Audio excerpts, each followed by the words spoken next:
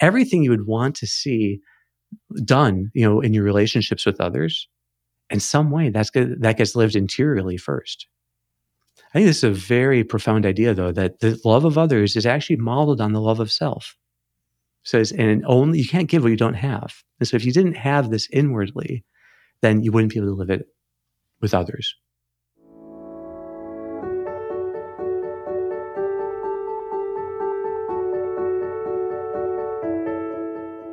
Welcome to another episode of The Golden Hour. I'm Rashad Bader here with Dr. Kevin Majors. Kevin, great to see you again. Hey, Rashad, great to be back. Wonderful. Kevin, in our last podcast, we discussed the topic of narcissism, its definition, some of its characteristics, ways that we can think about it, ways that we can understand the dynamics within ourselves and how we can perhaps approach those dynamics or bring out the best in others, so on and so forth. We kind of concluded with this idea that in the background of this conversation, there was this topic of self-love and self-love properly understood. And so we said it would be a great opportunity for us to re-engage the topic in another conversation. And so here we are. And so I suppose what I'd like to do is start off by asking you, how would you define self-love? And do you think that's sort of the prevailing definition in pop culture and society today? Ooh. I think I would define it as willing the best for yourself. Right? So, particularly for your soul. So, yeah, and that means everything that goes into willing that you be have the highest integrity, the greatest dignity. So, you think of a person, I say it's because it doesn't mean willing the best for your body. Mm-hmm. In fact, you have to love others more than you love your own body, because sometimes you have to sacrifice your life for the lives of others. Mm-hmm. But you never sacrifice your soul for others. And so you don't violate your ideals. You don't do what you think is evil for the sake of others. So there is something in us that has to be primary. That we are intending to live the best way, to do the best, for ourselves. So I think that's the one idea of this. The traditional order of charity, which was given by Saint Augustine, is God, your soul, others, your body. And others is first your spouse, then your children, then your parents, then your siblings. It's actually a very completely developed kind of idea. And in some ways, all of this comes natural to us. So it's just like in English, when we're using adjectives, there's like a 13-fold rule or something like that it has to go in this order, and otherwise it sounds wrong to us. But charity is exactly the same way. Love, when it comes to loving other people, we just kind of know that, if you love, a store clerk more than you love your sibling, that would be kind of off, right. All the things being equal, unless you're married to that store clerk. So, or they're your parents or something. Or they're exactly. Well, so that sounds quite compelling. But this distinction between sort of loving our souls and loving our bodies, again, this comes back to being able to discern meaningfully between these goods. Yeah. And it seems to me that perhaps one of the best ways of getting to this conversation would be, rather than trying for us to completely sort of talk about all of the goods associated with it or come up with a coherent system, would be, what would some of the obstacles be, right? Where are some of the common pitfalls? Let's say someone accepts the premise and says, okay, got it. Self-love is willing the best for myself, especially for my soul. How do we help to start forming their idea of this? What would some common pitfalls be? Maybe the most general way of saying it would be turning means into ends. Mm. So all the things that we seek should be ultimately for the sake of bonds. Bonds are the highest source of meaning. So bonds give us the opportunity to be loving and to sincerely seek the good of the other, to forget about oneself entirely, to totally give yourself generously. All of that these kind of the highest ideals deal, in fact, with bonds. In the bond, then, as we're trying to be loving towards others, you can only love them really in some way as you love yourself. So you can't really be patient with another person with whom you have a very deep bond unless you're inwardly patient with yourself. Yeah. So, and you could go through every ideal that you have to inwardly be able to live these qualities. You can, in people who are strangers, more easily kind of put on a good front. But you'll find that the people with whom you share the deepest bonds, they will get more the unfiltered you. So you need to more authentically be practicing all of these ideals interiorly. And as you do that, that's the pattern then for how you can practice them also with the other person. So if you're compassionate towards your own past, your own failings, and you try to be understanding so that they can bring out the best in you, then you can also be compassionate with other people's past and their failings so that everything can bring out the best in them. Everything you would want to see done, in your relationships with others, in some way that gets lived interiorly first. I think this is a very profound idea, though, that the love of others is actually modeled on the love of self. It says, and only you can't give what you don't have. And so if you didn't have this inwardly, then you wouldn't be able to live it with others. This is especially, again, true for intimate bonds because they get the unfiltered you. So that's a very profound point. It also makes sense, right? That by investing in ourselves, trying to grow within ourselves, that we would then be more available or loving or generous or sincere is a good one with others. However, you mentioned one example, patience. That's a tough one. How does one become more patient with themselves in order to become more patient with others? How do we even go about this sort of internal work? So yeah, a saying that I like is that impatience is like wine, and patience drinks it. So that is that when you feel the most impatience within yourself, patience doesn't mean having no impatience. It means fully welcoming it, drinking it in, letting it be there. Like you're saying to it, it's good that you're here. Somehow your arrival makes sense and there's nothing wrong with you. And that's the sense that we have everything in us, our whole act of being, everything, in some sense, it makes sense and nothing is in itself evil. It can be understood. It can be welcomed. Now, that doesn't mean we give in to everything. No, because that would be misguided. Our impatience is not a great counselor for what to do in life or how to act in a situation. Just like if you're angry, it's like anger is not a good counselor for how to respond to someone you're dealing with. But you can be inwardly accepting of the fact that the anger is there. So you live meekness inwardly, and then you can live it outwardly. But if inwardly you're already like losing patience with your own getting angry or impatient, then you're much more likely to act on it. So, yeah, this is really what I'm saying here is that the right love of self is what allows us to welcome and experience all of our emotions as they arrive. And the kind of magic that performs is that it then stops us from having these unwilling responses to our own emotions, which actually amplify everything. So, if someone has a fear of heights and they come to me for help with it, it's never simply that they just have fear of heights. Really is that they're afraid of the fear being triggered. They're ashamed of it being triggered. They feel bad about themselves for it being triggered. And they're sad about it. There's all these other emotions that come. Well, the right kind of compassion will just lead them to have acceptance for all of that. And that paradoxically makes them more able to go to high places. And when it shows up, they're okay with it showing up. And then it goes away.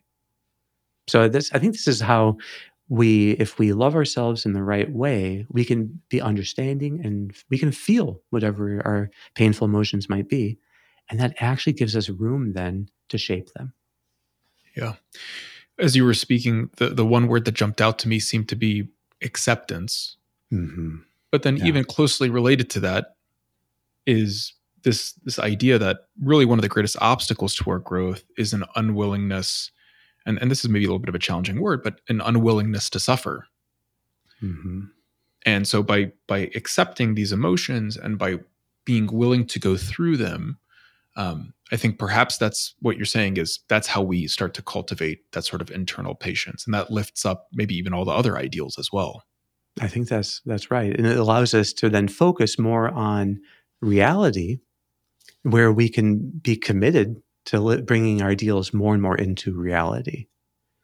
So the purpose of acceptance is to free us to make a commitment of ourselves.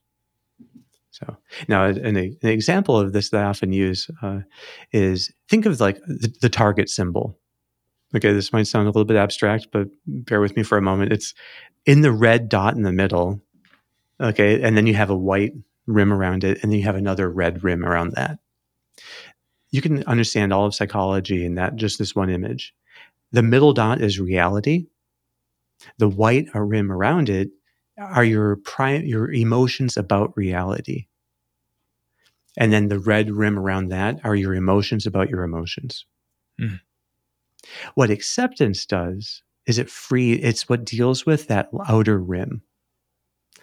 So that you can just, whatever these responses you're having, feeling shame about feeling anxious, being anxious about being anxious, all these things that amplify the emotions and it lead people to get off track in life and very complicated inside.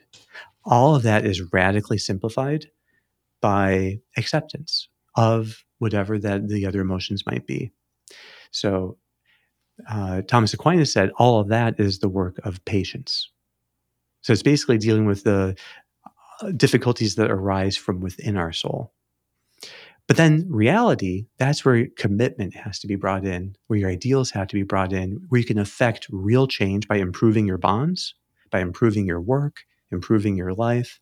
There's real stuff to be done in that middle. And that's actually where the important work happens. So, and that's where you have to be committed to living your highest ideals. So the kind of therapy that I practice is called acceptance and commitment therapy. Acceptance is mostly patience and commitment is mostly love. How do you actually have love transform the reality of your life? Primarily, that means building stronger bonds. Well, when we talk about ideals, you had mentioned we have to live our ideals in reality. Historically, we've spoken about ideals and we've said that role models give us good images of ideals. When we talk about this internal work, do we need to have an image of what that internal work looks like? So, for example, with something like compassion or with patience, do we need to have been shown that compassion and patience in order to then manifest it? How do we understand that image in that light? I think it does help a great deal when you're dealing with compassion to be thinking of a time when others in your life have been compassionate. Or think of a loved one who, it could be someone who's not around anymore, but if they could be around, how would they be towards you? So certainly we all have images in our mind of what compassion looks like.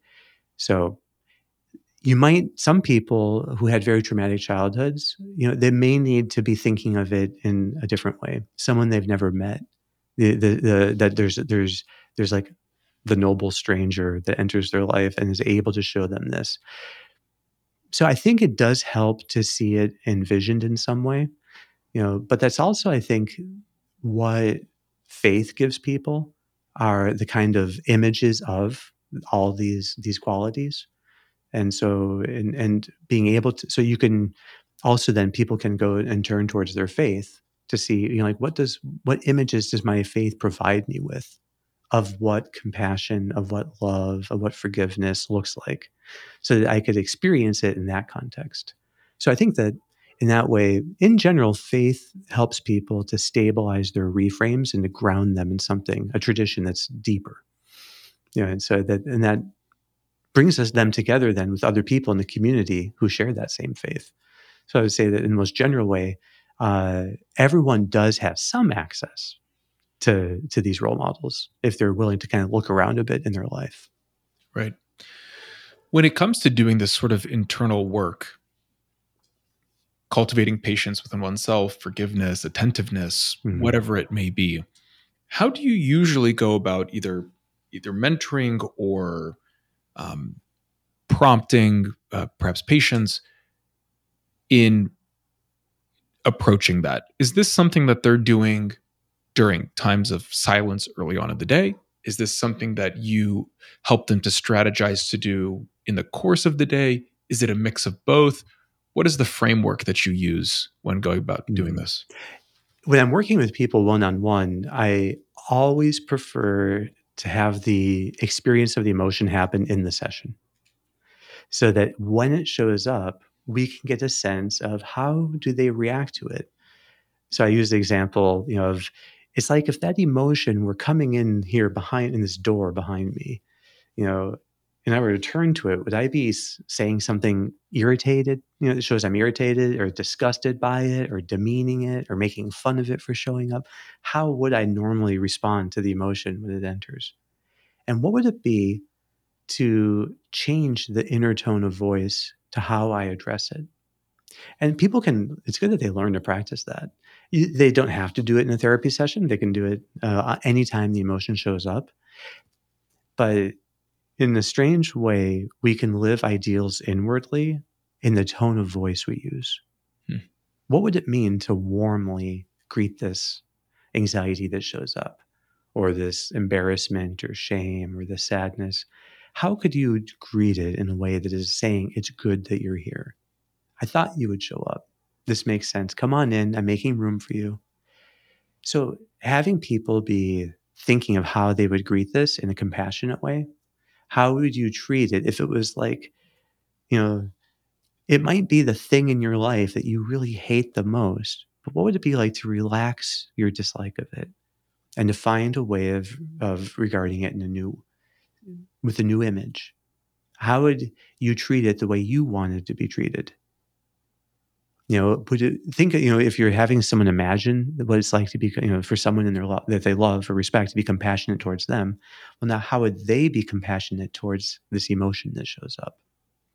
So you can do various amounts of imaginal work, but really anyone can practice this on their own.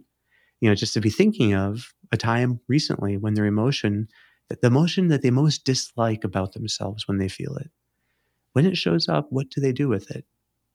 Are they able to make room for it and welcome it? If they're treating it like a child, how would they be? Would they be scolding it? Would they be encouraging it, caressing it? So I think this does mean then that people are actually more willing to let it be there. And it has big real world consequences.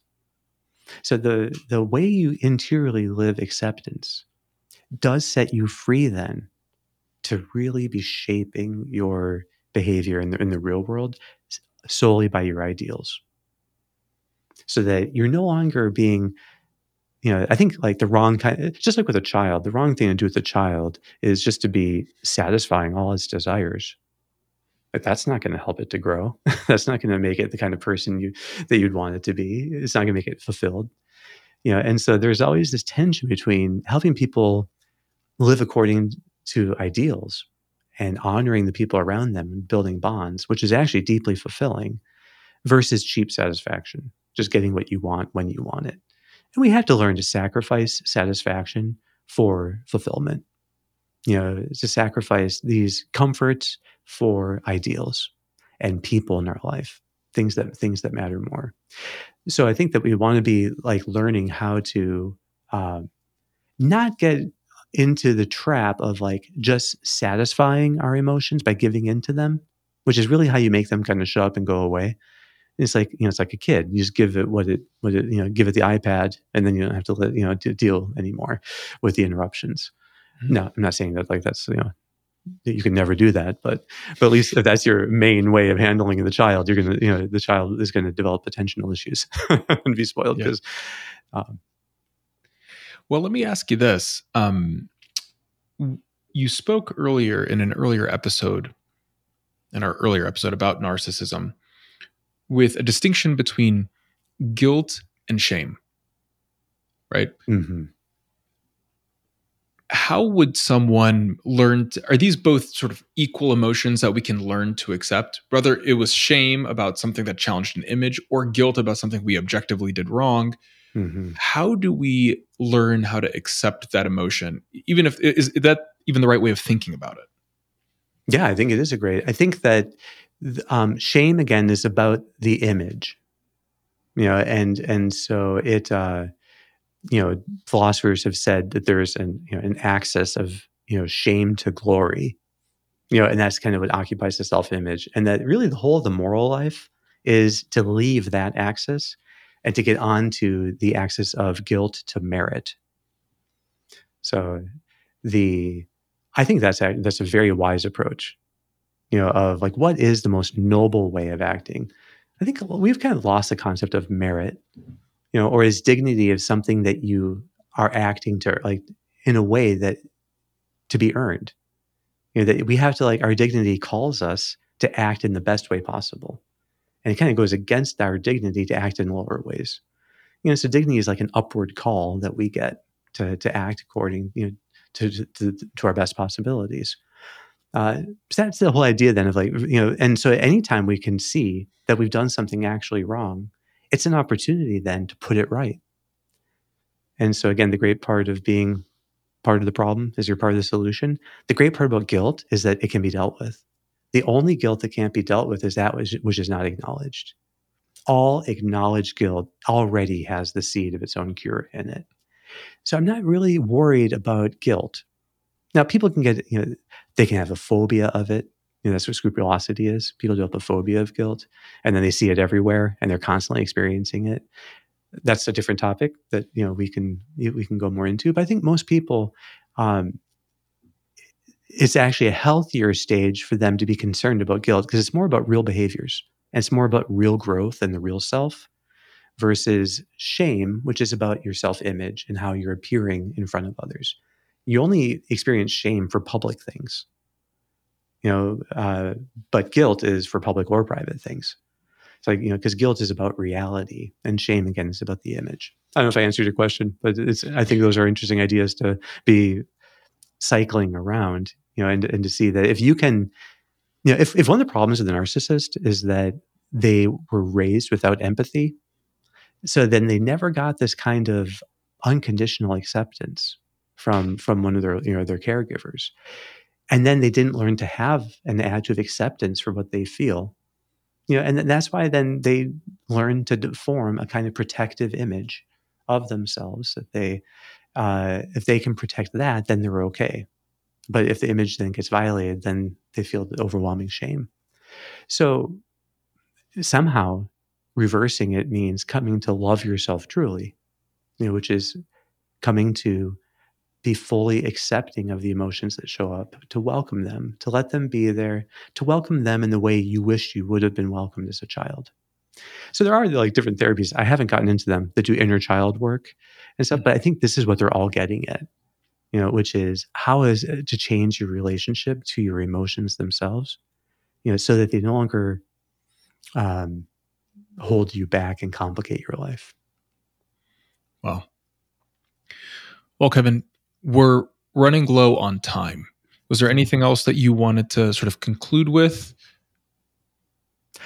Well, maybe, just to go back to what we talked about in the narcissism one, but your self-love is going to be on the right track if it brings out the best in you and lets you be the best version of yourself to others. I think that's ultimately what, that's what selfishness can't do.